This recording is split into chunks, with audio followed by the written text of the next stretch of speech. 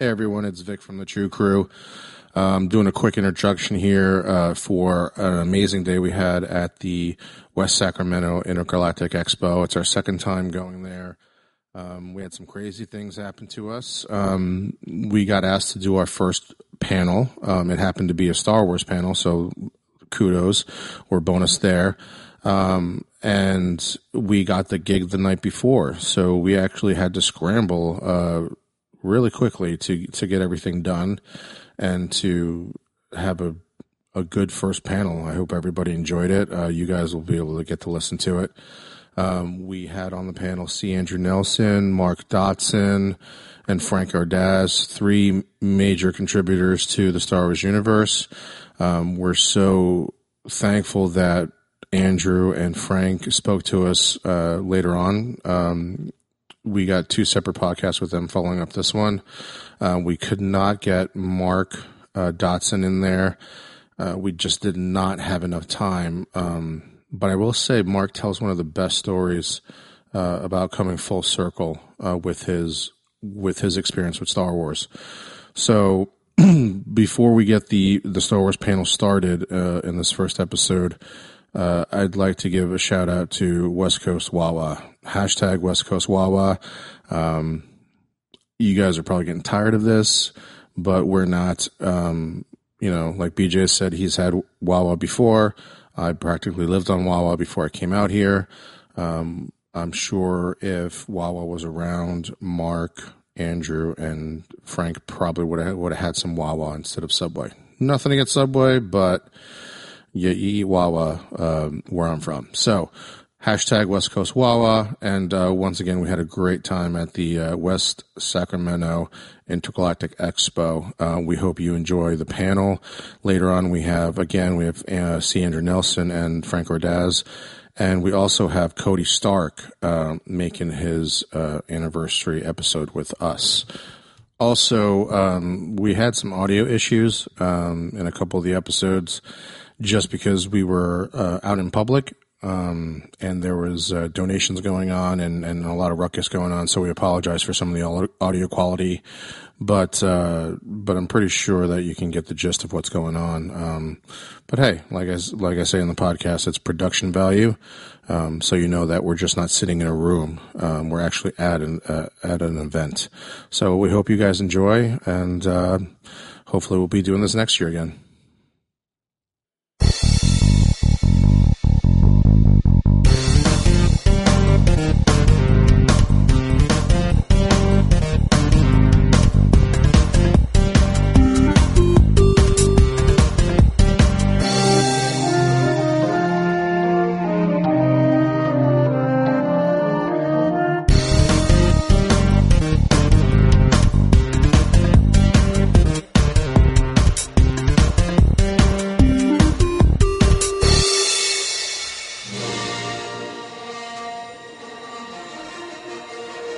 Music.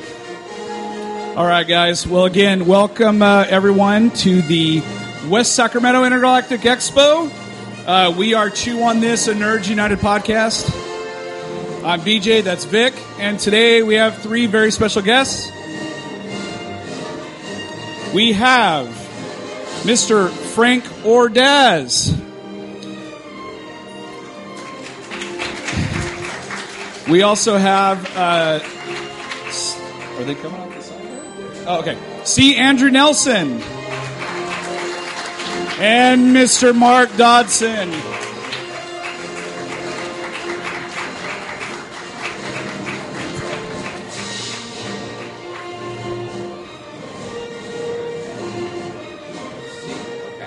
Hey, there they are.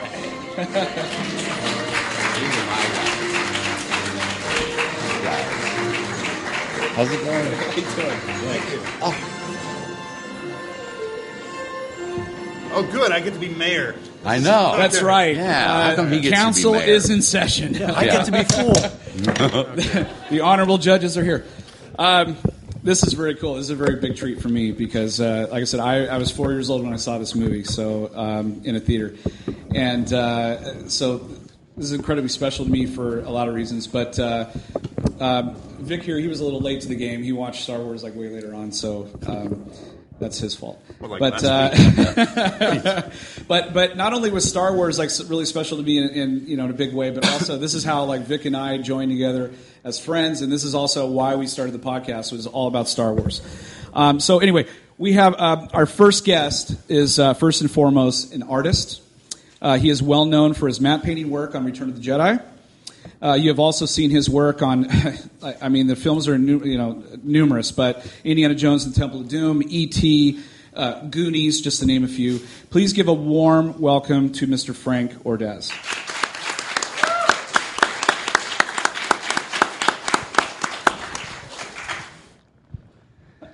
All right.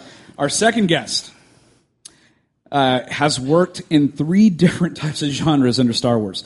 So he's worked in the gaming industry with LucasArts. I remember back in the day I used to play LucasArts games all the time. So he did visual effects for games like Dark Forces, Shadows of the Empire, one of my absolute favorites, N64, love it.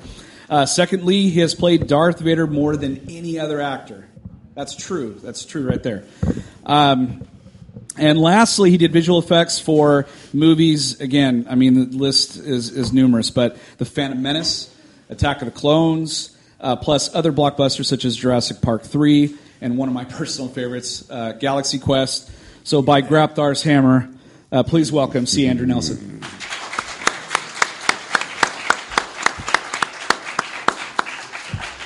So this, lastly but not least, this guy... You've heard his voice all over the place. Commercials, video games, tons of movies. I think he's best known, though, as Jabba's little buddy, Salacious Crumb. We have Mark Dodson.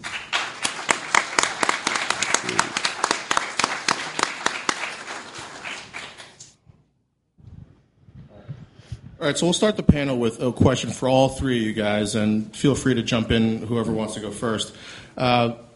So a little bit of background is how did you guys individually get your Star Wars jobs? Well, I can tell you how I got mine. They called me. I was broke. I had spent all my money on a job that I had done as an illustrator, and then literally one day, I get a call. Can you hear him? Yeah, go ahead. I can hear you, but I get a call, and it's Mike Pangrazio from Industrial Light and Magic, and he says, I got your name from your school. They say you're one of the top students. Would you like a job working for George Lucas? And I'm like, okay, which of my friends is pranking me? Because it sounds pretty official. And he goes, all you've got to do is do a small sketch for us, and if we like it, we'll fly you up there. And fast forward, I got the job. And my first assignment was doing the opening to E.T. and I had never done a painting larger than 24 by, let's say, 30. And this painting was like 10 by 10. And when I talked to Dennis Murin, who's got 9 Oscars, he said, Frank, it better be good. Because the next day, which was Saturday, he said, Steven Spielberg's going to see it. And it's the opening, so good luck.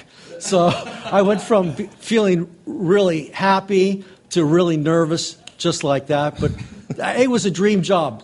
They called me, and I'm sure these men had amazing experiences as well.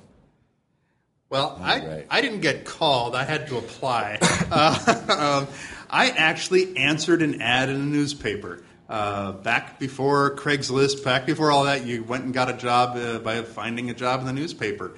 And I had started acting when I was 10 years old, started off in theater and then went in film and television, but I always wanted to work in visual effects and animation as well.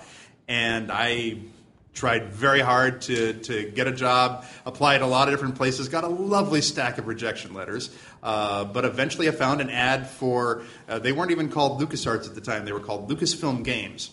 And they were looking for a customer support representative. So if you bought the game and you couldn't get it to work on your computer and you were angry about it and you found that phone number to call, I was the poor guy that answered the phone. I probably called you. I probably was like, hey, I'm stuck in this one part. And you're like, no, that's not what we do. We'll send you out a bug fix. So I started off at in the customer support department. I did that for about a year, submitted my portfolio to the art director. and got hired at the very bottom of the ladder in the art department at LucasArts, a position called art technician. So I wasn't even really creating art. I was just putting it into a form that programmers could use. But then I worked my way up. The first game that I worked on was a game called Mortimer and the Riddles of the Medallion. If you've never heard of it, I won't be hurt. Nobody's heard of it. Great game, but nobody's heard of it. But by the time when I started on it, I was a art technician. By the time the game shipped, I was lead effects animator, and then I became a visual effects supervisor and senior artist. Then I moved. I did that at LucasArts for about 6 years. Then moved over to Industrial Light and Magic to work in the matte painting department, working for Dennis Muren, just like you. But he was a little kinder to me, I think, with my first shot. And so I was working at matte paintings for Phantom Menace, and then compositing and rotoscoping and texture art for Attack of the Clones. But one day when I was sitting at my desk at LucasArts in 1994, I got a call from the head of public relations, who didn't even bother to say hello. She just says, "Hey, Andrew, how tall are you?" I'm 6'5". Why do you ask? Well, she was 5'1", so I figured she just wanted something down off a shelf. She was upstairs from me. And then she says, "Do you have any acting experience?" And you know when somebody's like, smiling over the phone, you can't see them, but you can hear the smile in their voice. "Do you have any acting experience?" I said, "Yeah." And at that point, I had about 20 years of film and theater and TV. Can you breathe heavy? That was the next question. That was exactly it. She goes, "Can you breathe for me?" And I leaned into the phone. I put all the pieces together. Okay, let's see. How tall are you? Do you have any acting experience? It's a Lucas company. Can you breathe for me? And I went into the phone. And I go, "What's going on?" And they wanted somebody to play Vader for a charity event, just for Big Brothers Big Sisters of America. So I tried on the costume. It fit. We did that one event. I thought, wow, that's a once-in-a-lifetime opportunity. That's never going to happen again. I just thank God I had a chance to do it. But then they called me back for something else, and they called me back for something else, and they put me in the movies and in the games and the TV shows, and I eventually played Vader 70 times over 12 years.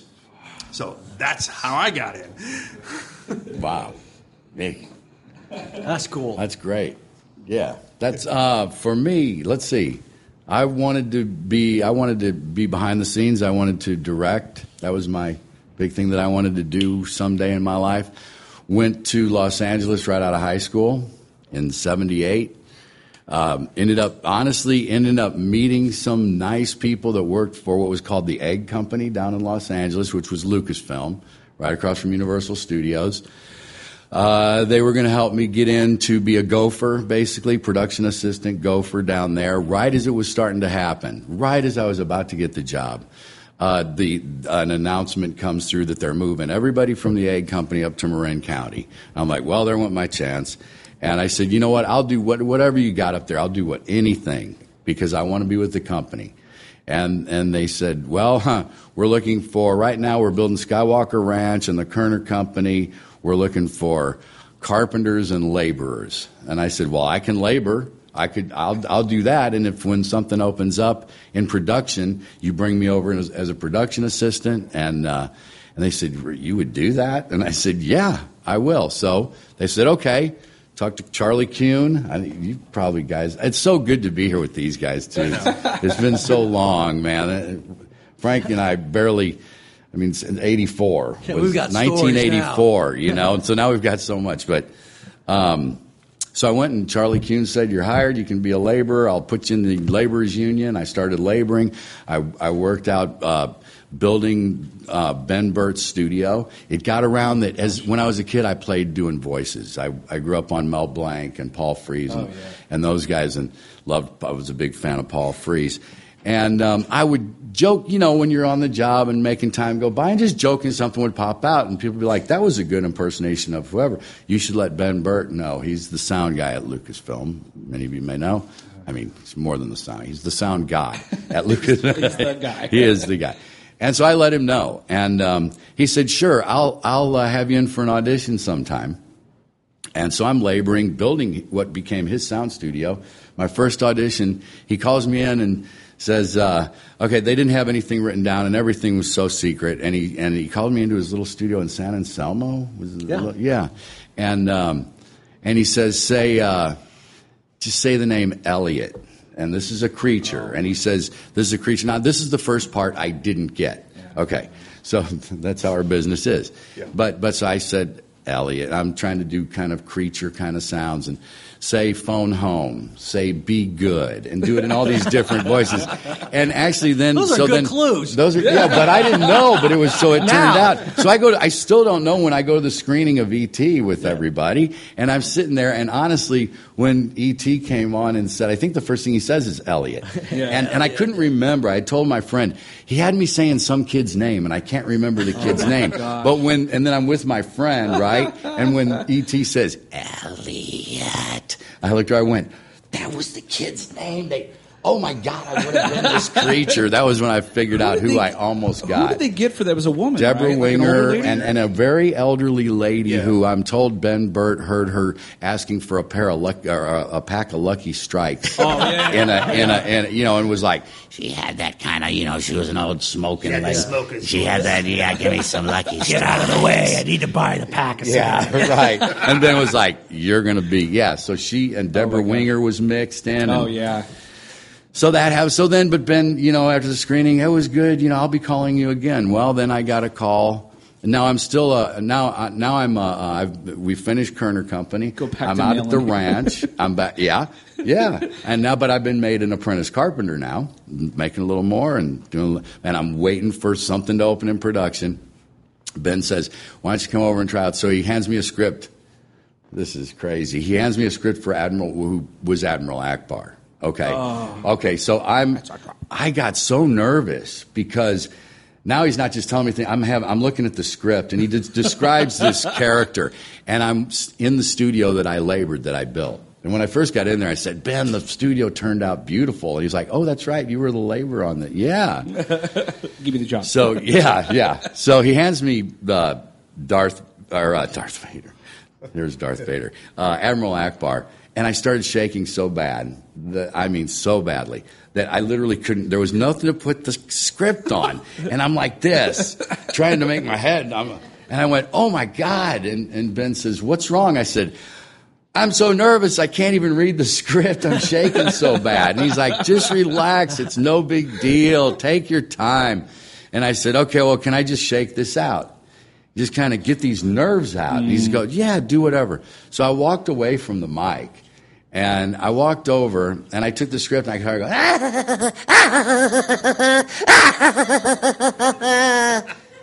and I walked back over, and I had stopped shaking. And I went, okay, I'm ready.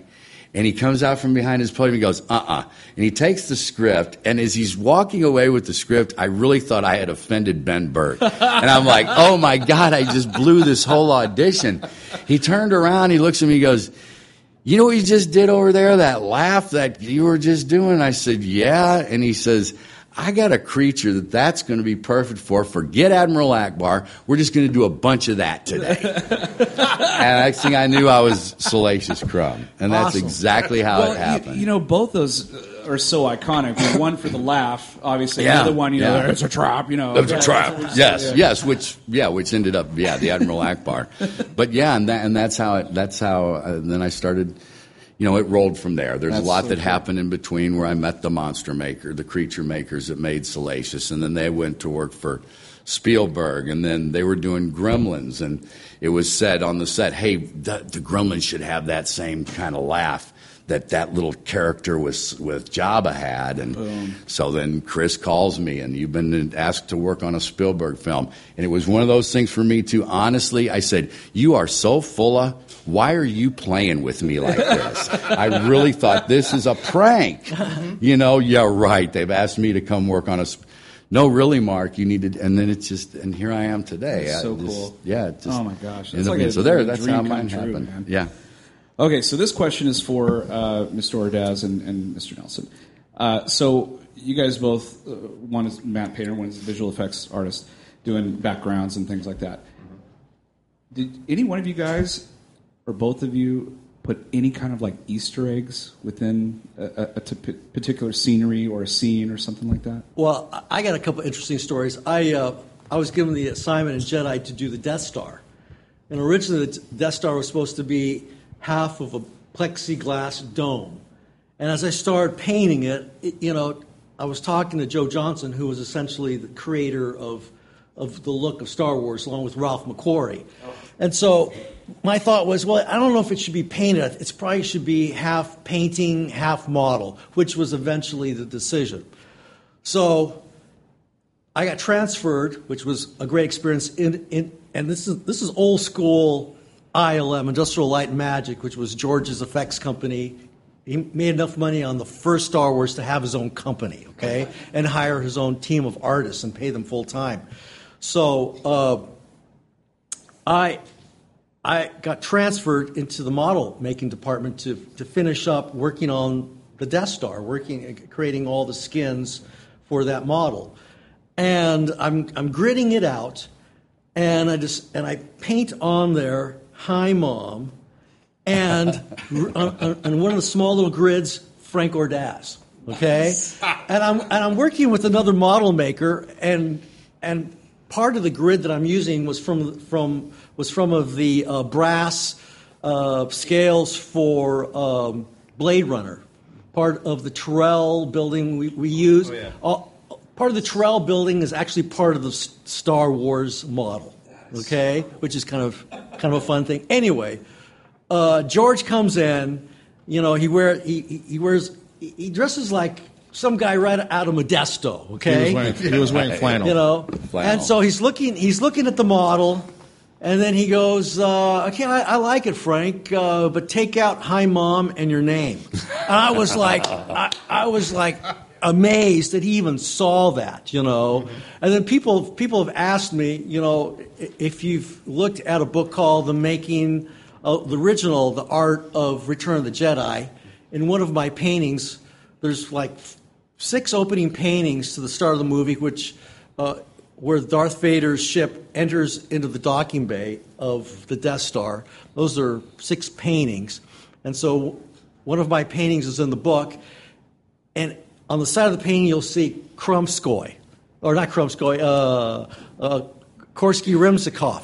And so somebody said, "Well, why is that there? Is that some kind of Russian thing?" And I go, "Well, I like the soundtrack, so I was listening to that while I was making it because I could kind of visualize, the entry." And music played a big part in the matte department. People used to love coming up there because we bought a turntable, and there were just 3 of us painting on that movie. And we just had this wild jazz going or whatever suited our fancy. And it was just the funnest time. And anytime we got anything slightly devious there, George just had this amazing eye to catch it. Or there's always somebody looking for things like that. Well, we carried on your tradition of trying to sneak things into shots. I was working on Phantom Menace, and I was doing matte paintings for the ground battle, between the Gungans and the battle droids.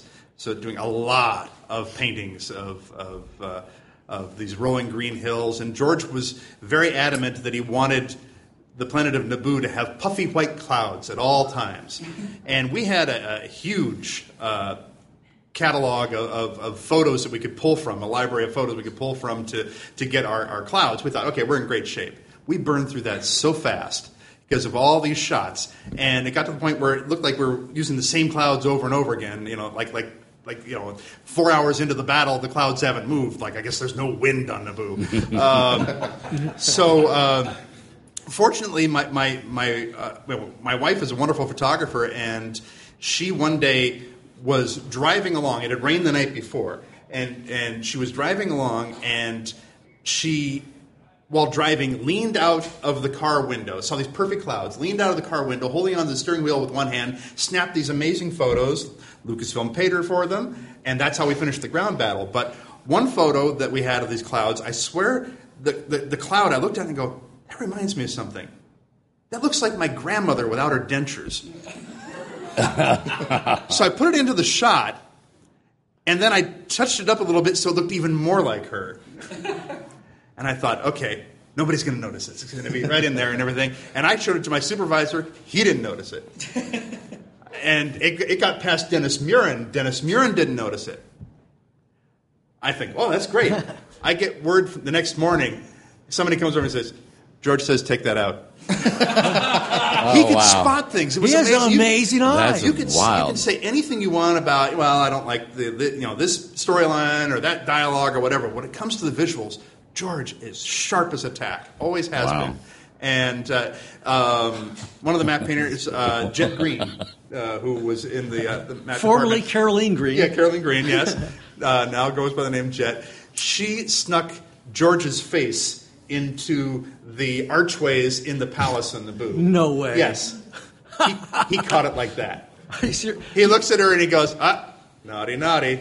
Yeah. Leave it in. So he left it in. She left it in, yeah. So we always snuck stuff in. So it sounds like George might have had probably his other life. He probably should have been working for Disney. And not allowing those guys to get away with stuff. But you know, no comment. Yeah, but you know what's really interesting? In the old ILM, I don't know what it's like in the new ILM. We would see these shots, repeating over and over and over, where you just got tired of it. But we're always looking at the shot to make it better. Mm-hmm. So I guarantee you, George would look at something over and over. He'd look here, look there, look here, look there, and he's. It takes a certain type of personality to just go, how can I make this better and better and better? And eventually you just start seeing things, Sometimes even seeing things you shouldn't be seeing. But that's the mindset, is how great can we make this shot? And anything that shouldn't be there should be taken out. Mm-hmm. And you have to have an ego so that if somebody says this is not working, you have to believe that they want that shot to be the best. So you can't let your ego get in the way. So because it's a team effort to make the best possible shot for the best movie. And I don't know how it was with you, but when I was sitting in dailies with George on the prequels, it was not one of those things where it's like it's my way or the highway. He would listen to a lot of the artists too. It was definitely he would pull in the best people he could find to work for him and then listen to them. Right. But of course, it was always at the end of the day he had the final call. Which was and usually bigger. And we're all given these little red lasers, right? The little red lasers. So everybody's kind of, showing you where they don't like it, and the lasers are moving around. Okay, this area's not good. So you literally, every painting is just picked apart. So you're almost tired of it. We've seen the the behind the scenes on a lot of those DVDs where he's just sitting there and he's like, some of them he's actually like spray painting, or he's like, Yeah. And I'd be like, that's my art. Yeah. And we used to have code like CBB. Does anybody know what CBB is? Yep. CBB was could be better.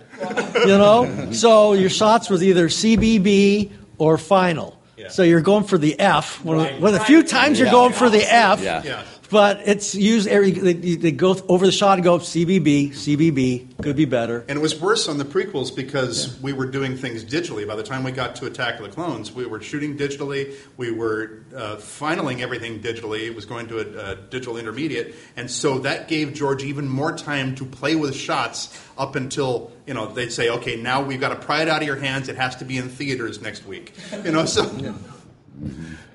Mark, with your experience with Star Wars, it was recording in the studio after pretty much the scene was shot. Right. Did you ever get the infamous direction from George about being faster and more intense? No, I really didn't. I did. George wasn't there. It was always Ben. It was Ben Burtt. Yeah. And Ben was directing, and Salacious was done wild, what they call. We didn't do it to picture. I didn't see anything. Oh, okay. He just heard something when I did that and went. Literally, it was just a few weeks before the film, before they were done, and one of the last things that he was going to put in, and that happened. And I think I did about 20. I would say it was about a 20-minute session, wild. But what was fun was Ben. He made up scenes. He started, you're this little creature. He said, you're part bird, part rat, part monkey.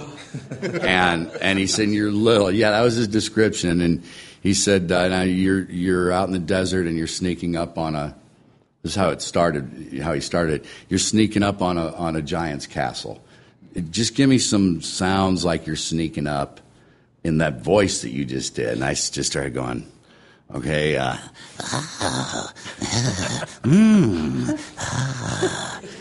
he's like, okay, great, yeah. And, yeah. And then he went on. And the fun part when I then saw the film was he took me through a lot of situations to get sounds. And he says, okay, he did a thing where I stole the cheese. There's a big block of cheese. Oh, the giant is sleeping. There's a big block of cheese. Go steal his cheese. So I went over and, I snuck over, stole the cheese. He goes, now the giant just woke up and he's chasing you. So, and I'm like, I'm running. He says, the giant just caught you. He's holding you and he just took the cheese. Ben's great. It's like, where did he come up with that? Because there's nothing in the movie but he got the sounds he wanted, right? Because he says, he just took the cheese from you and you're mad. Tell that giant you want that cheese back. And I went, well, when we saw the movie, the scene where R2-D2 zaps Salacious in the butt after he's taken C-3PO's eye, and he's hanging from the rafter, and he looks down and yells at me. And when people say, what is he saying there? I said, what I'm really saying is, give me back my damn cheese. Because that's what I was thinking when I was saying it. So, yeah.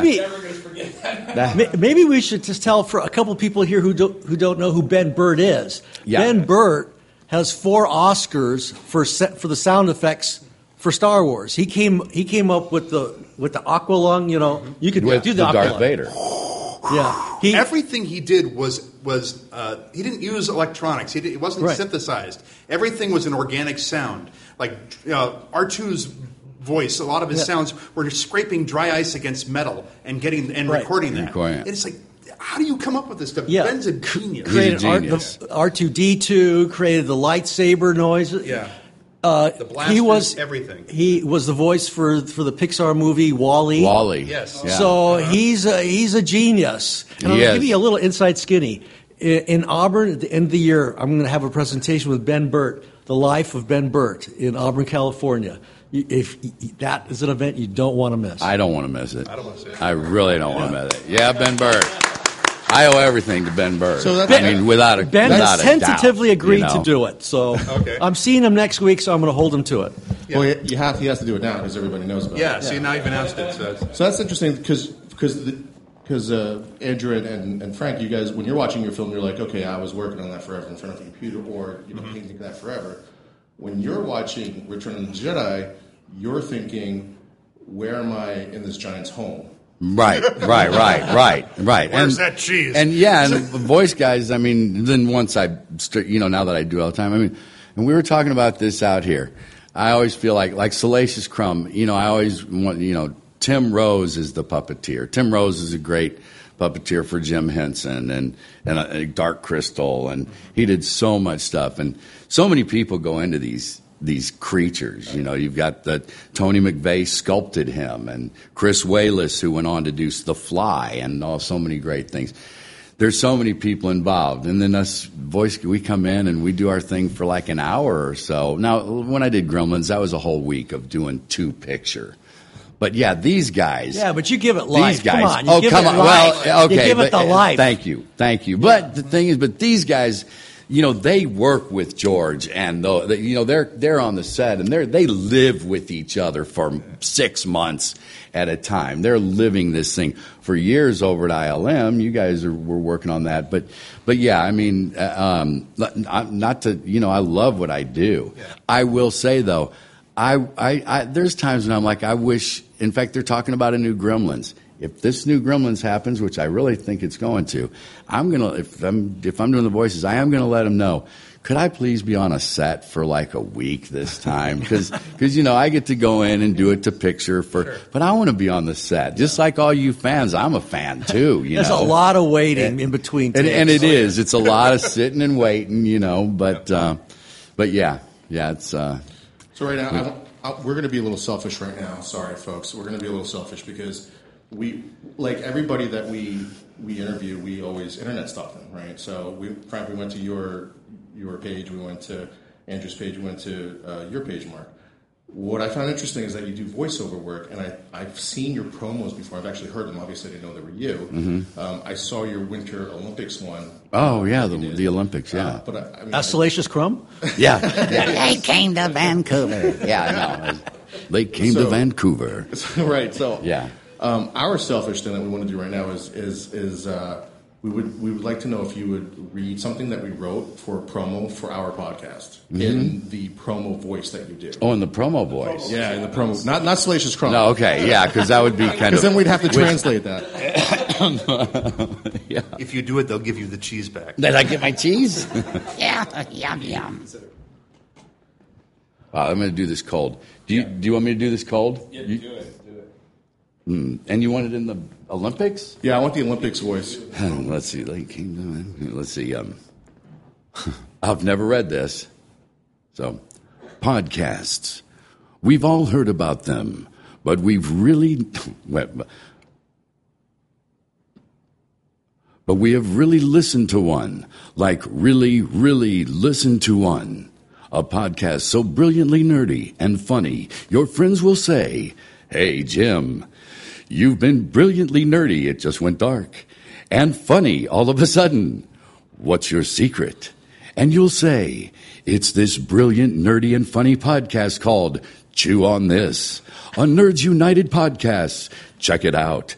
And now you too, every Monday, download, no, now you too, take 2 or 5. And now you can too. Every Monday, download, stream a new episode of Chew on This, a Nerds United podcast. iTunes, Google Play, or YouTube. Now that was a cold read. I'm sorry. I could do it better. We'll do it again. If you I was just picturing That's the NBC. better than most of my cold reads. I was just picturing like the NBC logo popping up at the end. on Universal Sports. Okay.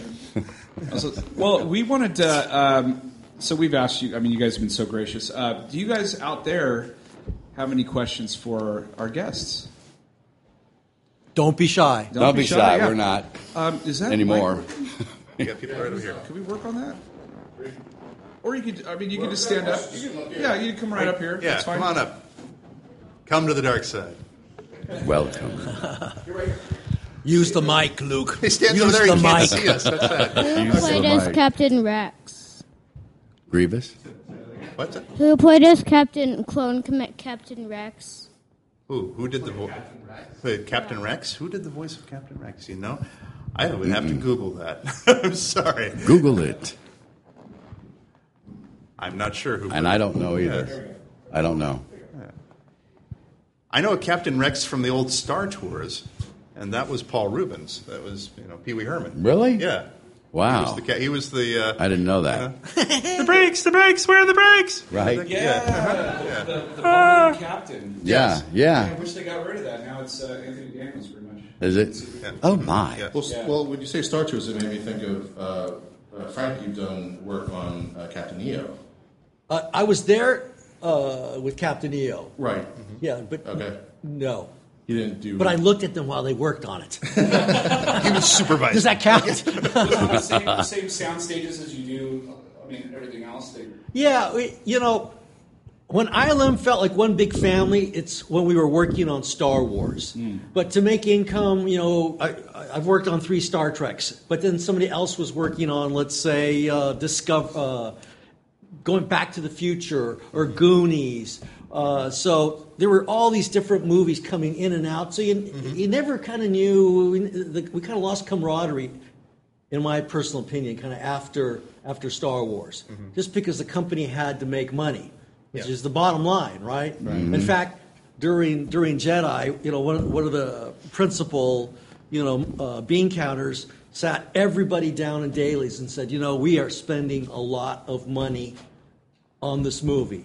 If we don't make the third top grossing, at least the third top grossing movie of all time, we're in big trouble. No pressure. And this is with Jedi? No pressure. This was during Jedi. Yeah, they put That movie didn't cost that much. I know, but they put a lot of pressure on us. Yeah. But it also had more effects in it though than the previous films. It had a boatload of. I guess maybe for that time, maybe it was expensive, but now that amount of money nowadays, that's right. They're spending $200 million on Star Wars movies now. And they're right for that. I remember when my agent was negotiating Gremlins, they said this is not a big budget film. It was a $10 million budget for a Spielberg film. Yeah. Gremlins. So, what was the budget on Jedi? I don't even remember. Wasn't like $30 million. It was like I 30 think. something. Yeah, it was like 30 million. But And now that was early '80s. So. yeah. I can't imagine making a Star. Can you imagine like them making a Star Wars movie? That'd be an independent film. Yeah. Like, I know. Yeah, that's that what would I'm be a saying. Kickstarter project. Right.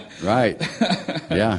Okay, so this is a question for all of you guys, and but pretty much, I mean, how has Star Wars? I mean, this is kind of a silly question, but how has it affected your lives positively, or is there also negative effects to it as well? Well, I see myself wherever I go. There you are. Yeah. This is the real Darth Vader right here. That's not how you do it.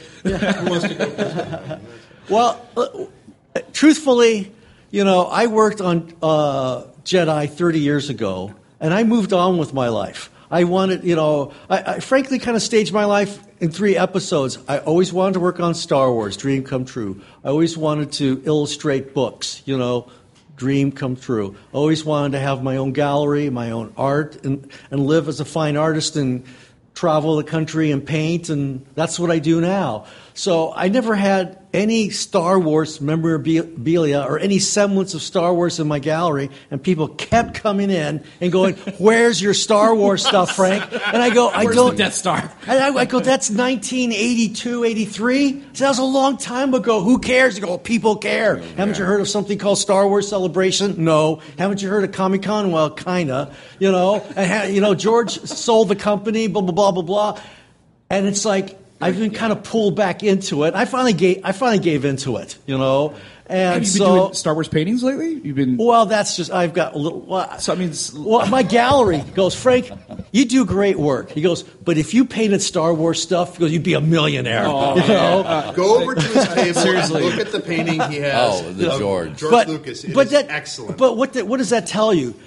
It's like we did something that has a cultural presence. You can't get away from it. Just kind of like, it's a trap, or I'm not your father. Right. It's part of the... People know that more than they know scripture verses from the Bible, sadly to say. But it's part of the culture now. When I first saw that ship move across, go over me in the first Star Wars, I don't know what your reaction was, but when I saw that, I was like, wow. It just... I want to work on that movie. Yeah. And then I saw Empire, and I really wanted to work on that movie. So when they called me up, it was a dream come true. But I never saw myself staying there forever. I always saw myself working on Star Wars. So after we worked on Star Wars, it became clear that George wasn't going to do another one for a long time. So I kind of lost interest in the whole... never saw myself as being a matte painter on movies I didn't care about. Because you can't tell, but I'm a very passionate person. So my last movie that I worked on was Howard the Duck, that great movie that everybody's seen. And when I read the script... Were you really? When I read the script... I went, this movie is going to bomb so bad, And I go, why are we making this movie? And I was the matte supervisor on that movie, and it just felt like we were building. It was like it's like being hired to play on the floor of the Titanic. Okay, keep playing. The ship's going down, but keep playing. It was a horrible. It was a lot of ILM people don't want to say this, but it was a horrible time to work at ILM because.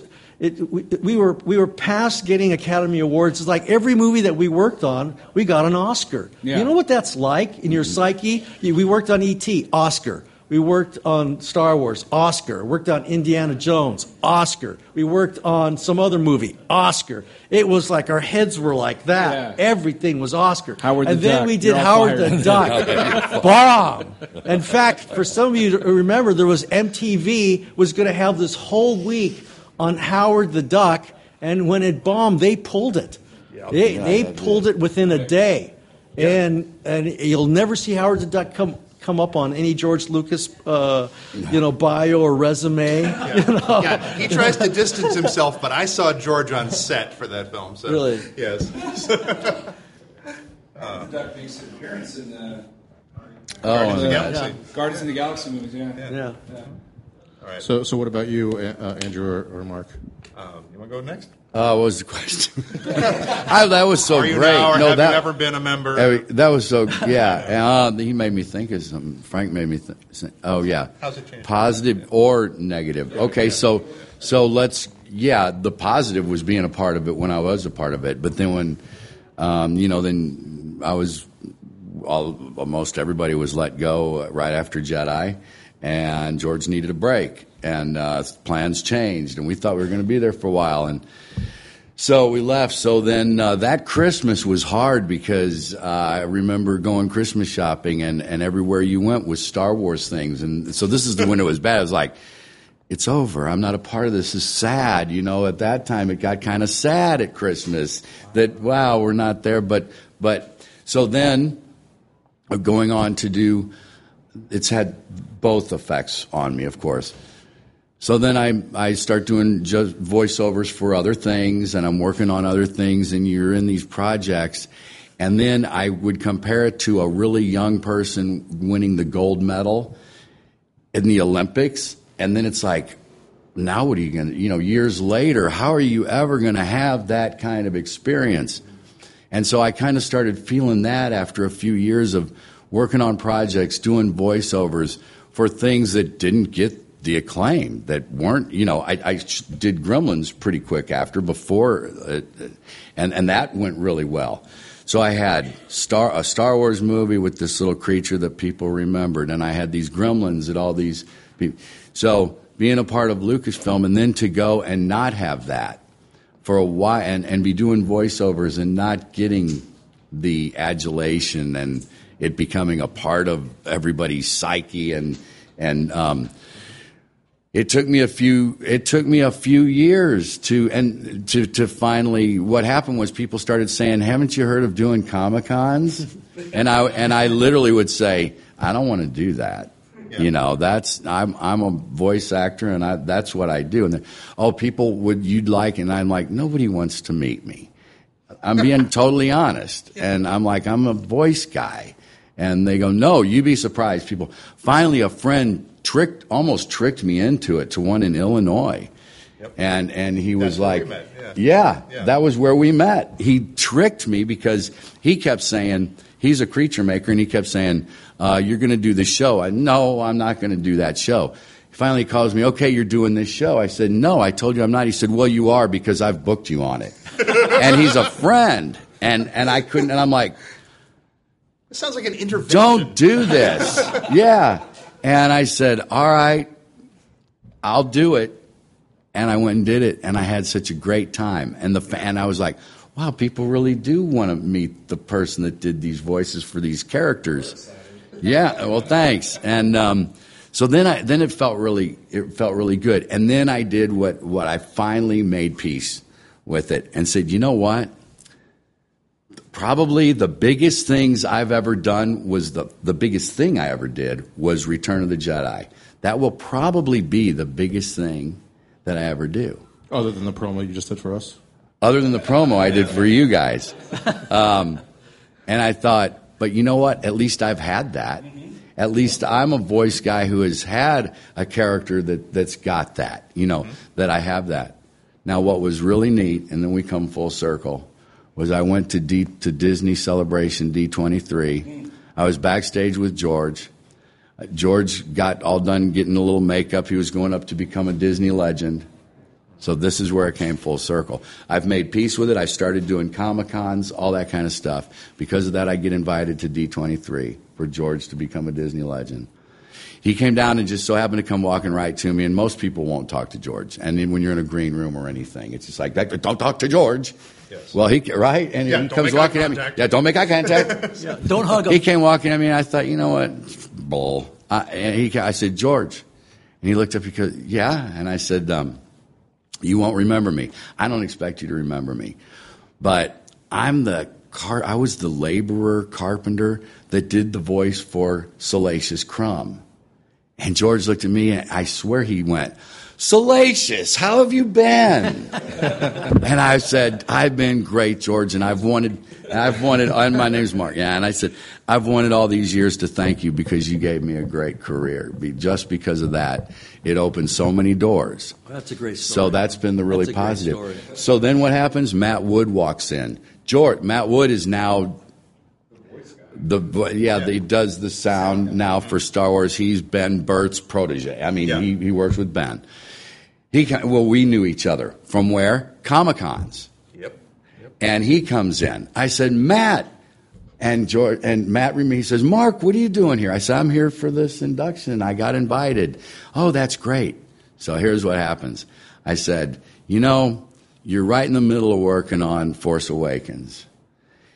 The first thing I ever did was Salacious. He's like, I know. And I said, it would really be cool for me to be able to just get a little something in Force Awakens. It would be kind of my career coming full circle. Now here I am in my late 50s, and it was like, it really would, wouldn't it? And I said, yeah. And he said, you've got my number. I said, yeah. He said, why don't you ever call? And I said, I don't want to bother you. You guys are busy all the time. He's like, it really wouldn't be a bother if you called. He said, you wanted? I said, yeah, what? He said, you good? Here's typical business. You up to date with the union? I'm like, yeah, I'm working all the time, Matt. We started laughing. He goes, okay, I'll be calling you. Sure enough, October of the year it opened, I got the call. Hey, I need you to come in. And I went in to do it, and I was in there with, this is the good part of being a part of it all. 15 other actors, younger actors, and we were doing voices to picture. Now I'm doing voices to the picture, and we're doing some stormtroopers and creatures. And we got to the scene in Maz Kanata's castle where they walk in, and Kratinus is the creature's name, and he's playing a board game with his brother and wins and goes, Well, when we were doing it, you've got 15 voice actors. We're all in there, and I'll do him. You kind of grab, or Matt Wood would say, hey, how about everybody try this line for that stormtrooper? How about everybody? Well, when that scene came on, we're all sitting there looking, and I see that creature, and it's silent. You're just seeing the picture. And he goes, and I thought, I'd like to do his laugh. And sure enough, Matt looked over, and he goes, Salacious, we need your laugh right here. That felt so good, man. So it did. That gives me tears now. It really does, because there was all of that coming full circle, And then the neatest thing of all that was I got up, I did 2 takes, and I wanted to do more. And he's like, no, man, that was perfect. And as I turned around to sit down, 15 really great voice actors stood up and gave me a standing ovation for doing that laugh. Wow. And I was just so overwhelmed. I was like, oh, my God, So that's how the Star Wars that's a great story. Been everything. Yeah. I've got a little bit of each of your stories and my story. It's like, I was like you. I saw the original Star Wars film. I was just shy of my 15th birthday when the first Star Wars film came out. And I don't know how it happened, but I managed to, even though I stood in line for hours and hours to get into the theater, it was at the Coronet Theater in San Francisco, which is gone now.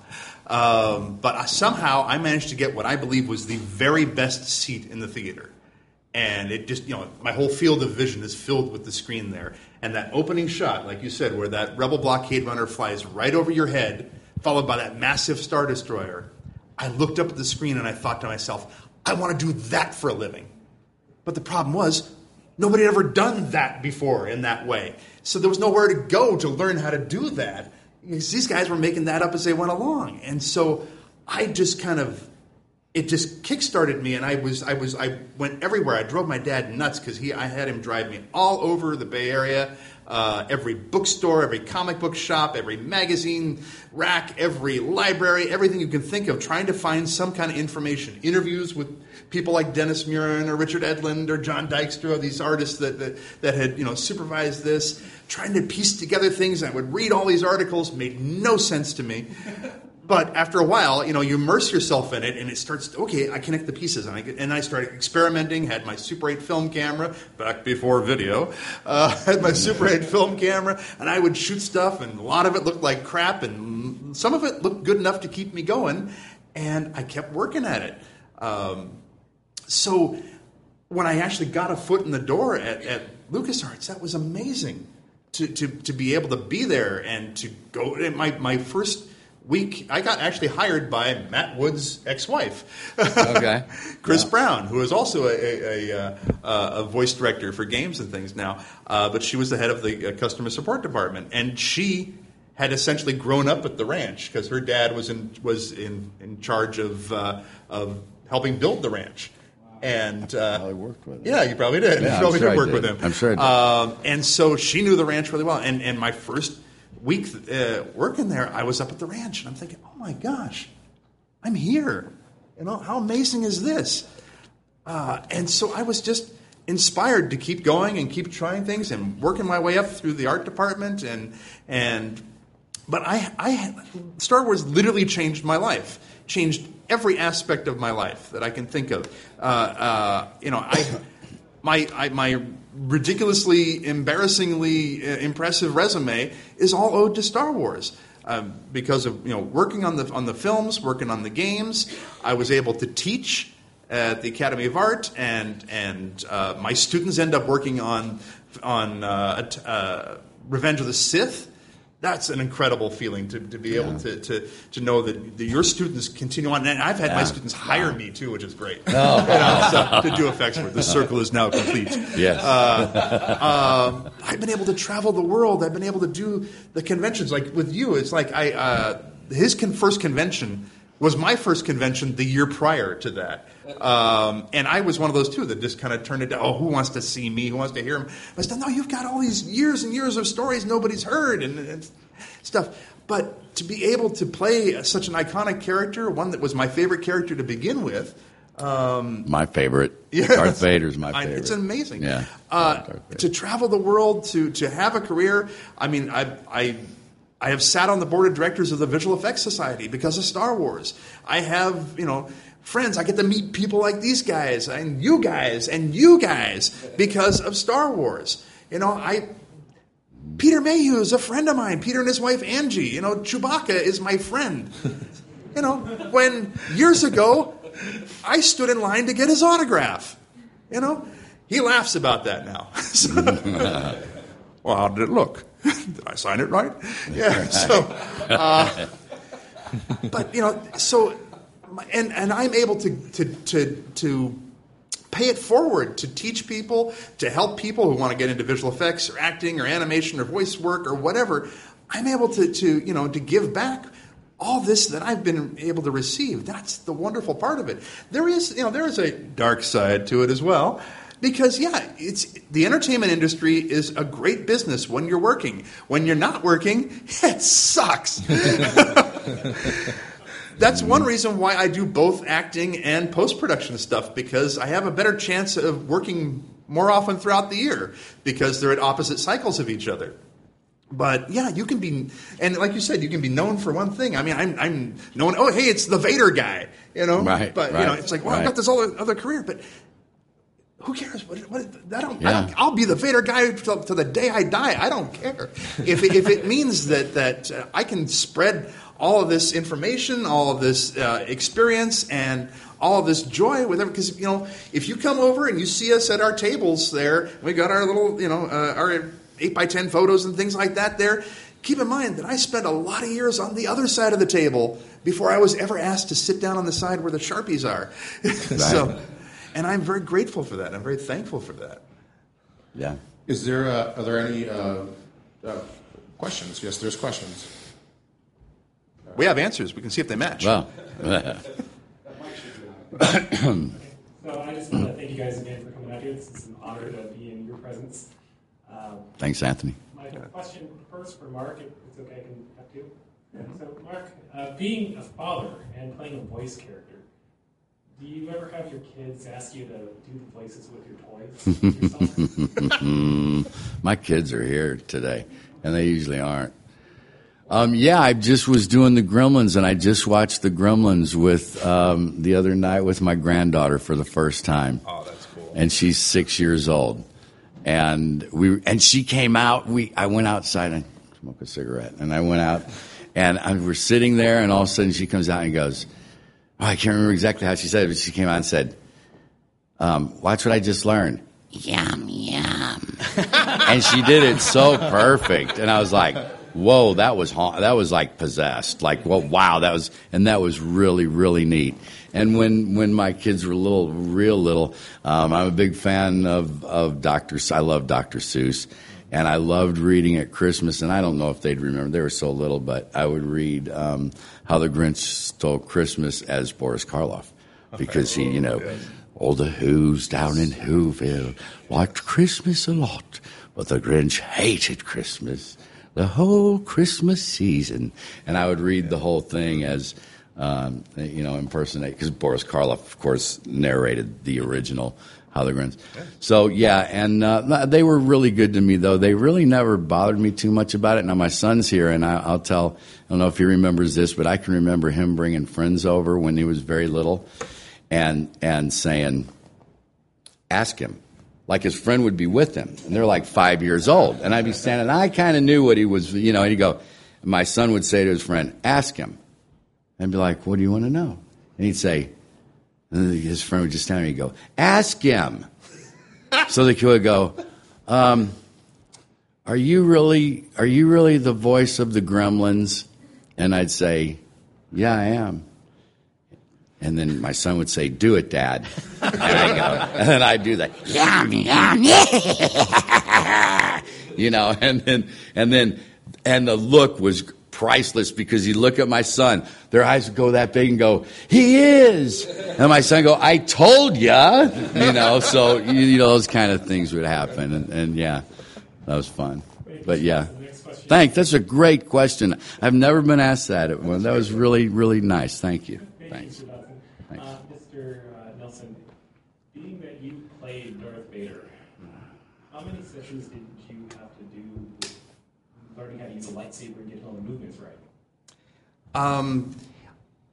It didn't take too long, because I had actually studied combat and theater, studied with swords and things like that. So I did Shakespeare, for years too. So, and I had studied with Michael Kowalty of the Academy of the Sword for a brief time too. So it wasn't that bad. Actually, it's the hard part.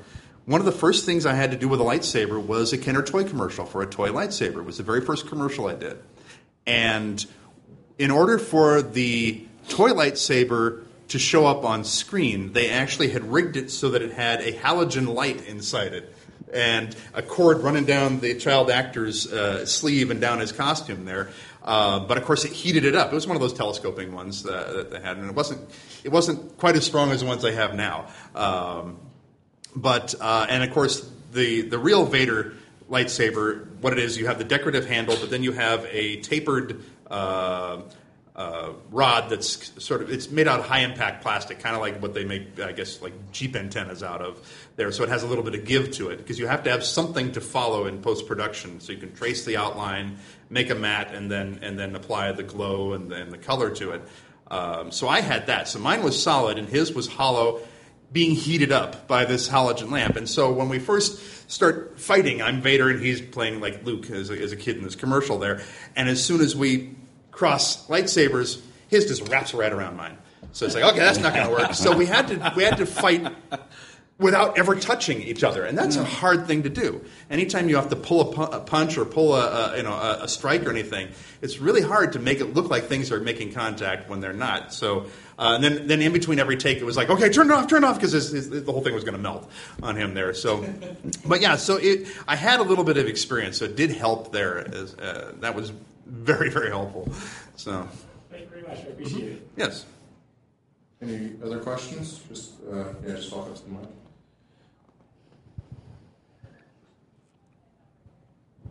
So,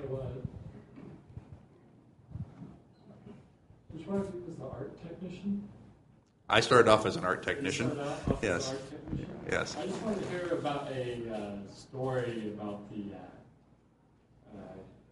between departments politics between like the programmers and the art technician. We actually didn't have many. The artists got along really well at LucasArts. We got along well with the programmers. Because we had to work with them constantly, and so and they were always trying to facilitate the best art they could and get it into the games, and we were trying to find a way to make sure that the artwork could get in there. So I don't remember any politics in that sense.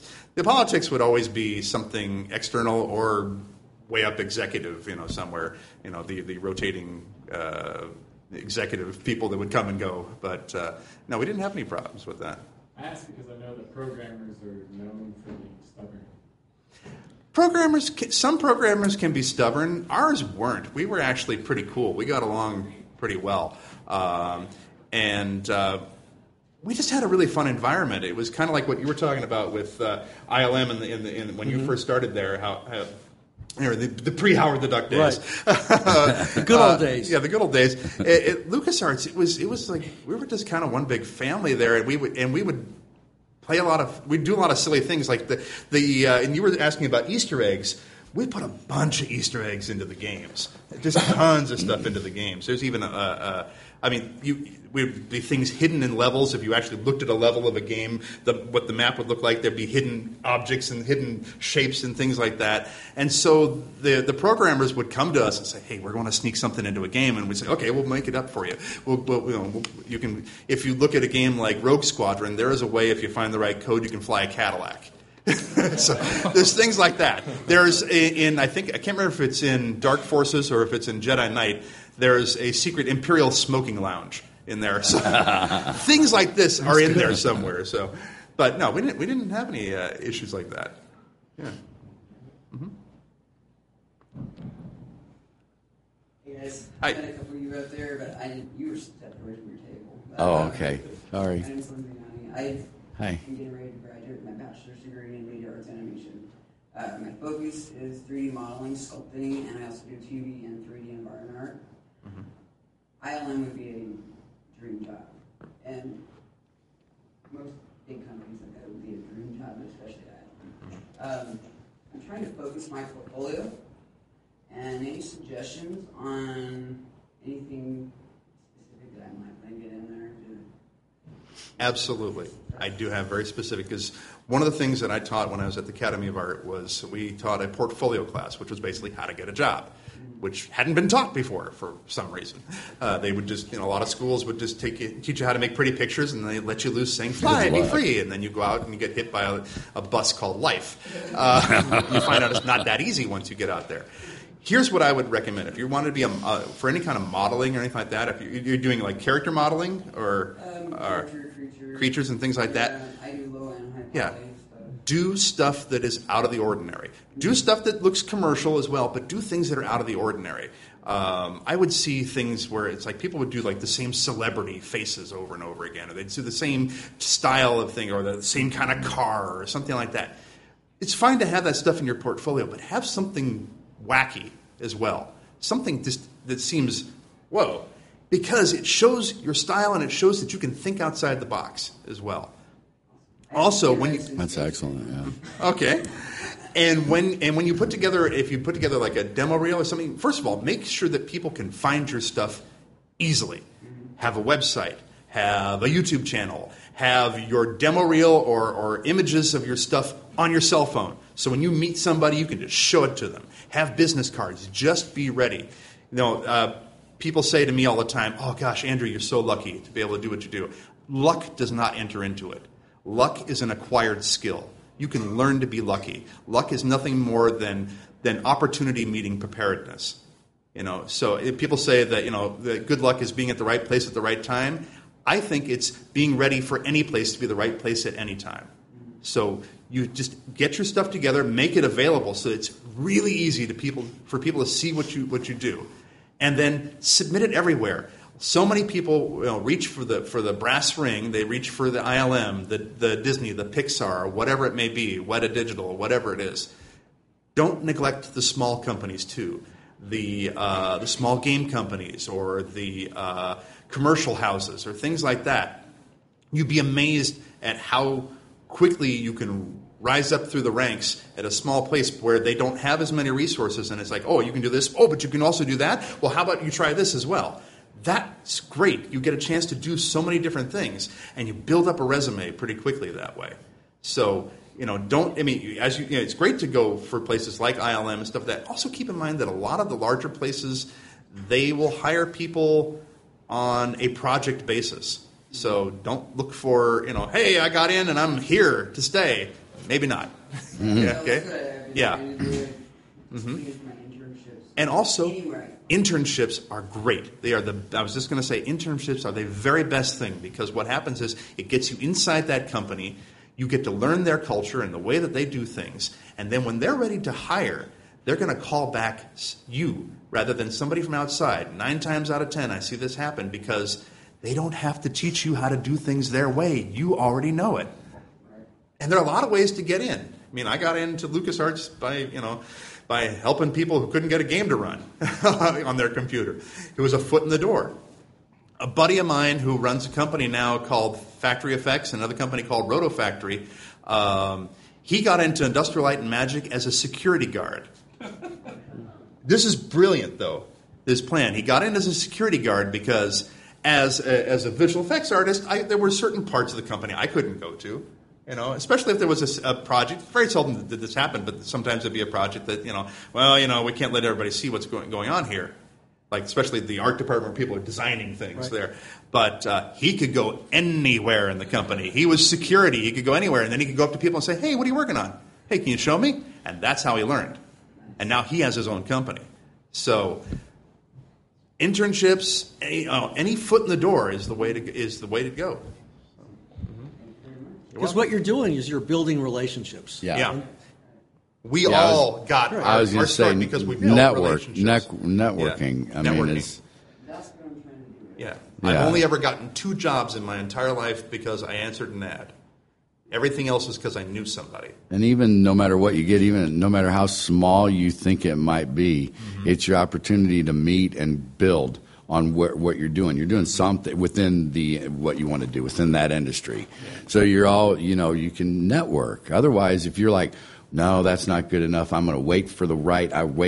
Don't. Take what you got. Go in there. And like you said, a smaller company. Yeah, you want to end up at ILM. You may not start at start where and network and go to the functions. And I'll say this, go to happy hour. Because you'd be surprised how many things happened at our happy hours. Oh, yeah. Am I right? Hiccup, yeah. Yeah. I've gotten jobs just standing in line at a grocery store and overhearing a conversation and had my business card and was able to hand it to somebody. And the thing is, I've got your card already. So yeah, go over there. And I will look at your website. But the thing is, you will knock on a lot of doors and you're going to get a lot of people saying no. But eventually you're going to get a yes. It may not be the yes you expected. It may be a yes that leads to a yes that leads to the yes that you wanted. Or you may get a yes that goes way beyond your wildest expectations. So you've got the line from Galaxy Quest, never give up, never surrender. It's true. It's what you got to do. Thank you very much. You're welcome. You're welcome. Anybody else have any other questions for our guests? All right, well... There's one. Thank you. You have a question, yes? Okay. All right. Okay, no pressure. Last question. Last question. Has to be really good. What's your favorite soda? Okay. Sorry. Which college do you guys start off trying to get to your art projects that you are today? Let me answer this because I just heard this interesting story recently on YouTube. George has become a lot more talkative now that he's no longer part of the Star Wars world, because I see him on YouTube all the time and on TV. Well, he told this story that he always wanted to be an illustrator. And those who've been at Skywalker know that he has an amazing collection of old-time illustrative work. He's got Maxfield Parrish's, he's got Norman Rockwell's, Leyendeckers. He has an amazing array of illustration because he wanted to initially be an illustrator, and he wanted to go to a school in LA called Art Center College of Design. Well, on the way to that dream, he produced a small movie, and everybody loved this small little movie that he made, and he got a scholarship to USC, and the rest is history. Right. So the part that's interesting is when they were looking for a third matte painter to be part of the Star Wars, team, George recommended Art Center College of Design because that was the school that he wanted to go to. And that was the art school that if you wanted, in Southern California, if you wanted a top artist, a top graduate, that's where you went. So I just put that together not too long ago because I heard him, that's the first time I ever heard George mention that he wanted to go to Art Center. So sometimes you go to certain schools, like Vanity Fair just did a whole feature on, I think, Cal Arts. Brad Bird went there. Right. John Lasseter went there. Right. It was a hubbub of students who just loved animation. So if there's a certain field that you love, go to that school that's known for that because you'll have relationships. You'll make relationships with those students. They'll remember you. If it's a positive relationship, they'll remember you. They'll recommend you. In fact, when I was at ILM, we needed a fourth matte painter, and Jet Green was one of my friends, and so I said, "There's a great artist at Art Center. Her name's Jet Green. You better hire her," and they did. And then when they were looking for another guy for another department, I recommended somebody else who eventually created the artwork for Myst. I can't remember his name. Oh, yeah. But it's like these are people, when I was in a position of, quote, power, I was able to recommend people that I personally knew who I thought were also very good at what they did.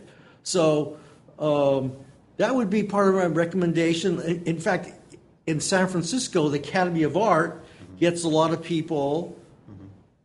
I mean, I taught there, he taught there, and so same sort of thing happens.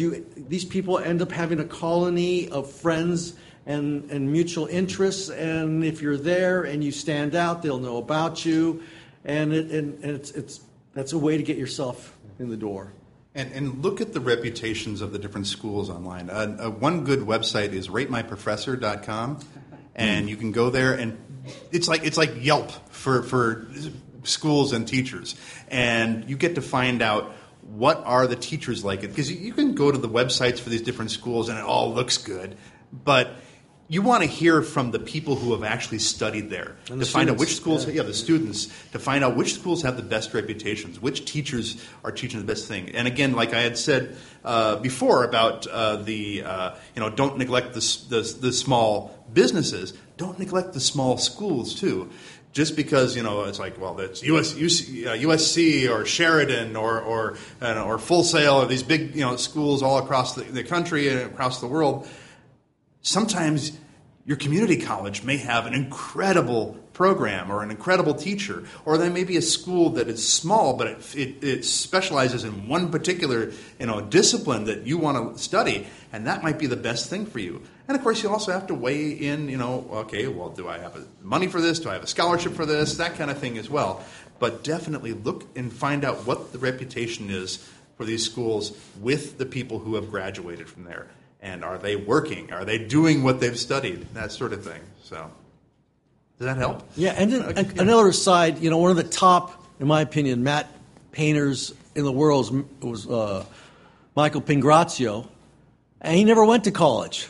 And he got hired working at an art store He was talking to somebody who was in the movie industry.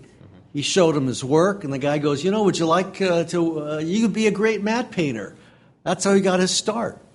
So you see people get in the door in so many different ways. Yeah. And I think if you've been listening, it's like when the opportunity is there, you better be prepared, whether it's your art or it's your card, it's being Johnny on the spot and responding. There's this great song from the great lyric from Pink Floyd. Nobody told you when to run. You missed the starting gun. Well, that starting gun is right now. You Right meet now. somebody.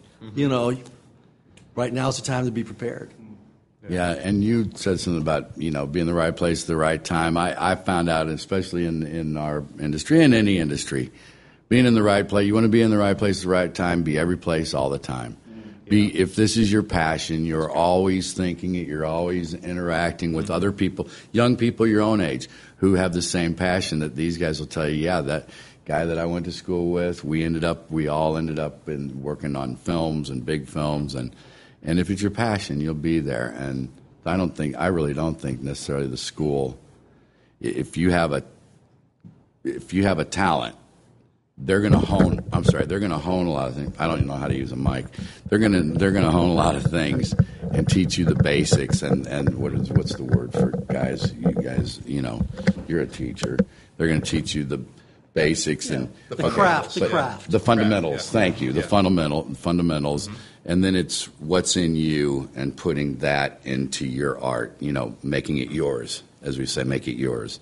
Like I'm a voice person, so I'm not but I look at Paul Frees things and I try to take what he did, but then make it mine, put me into that. How does it come from me?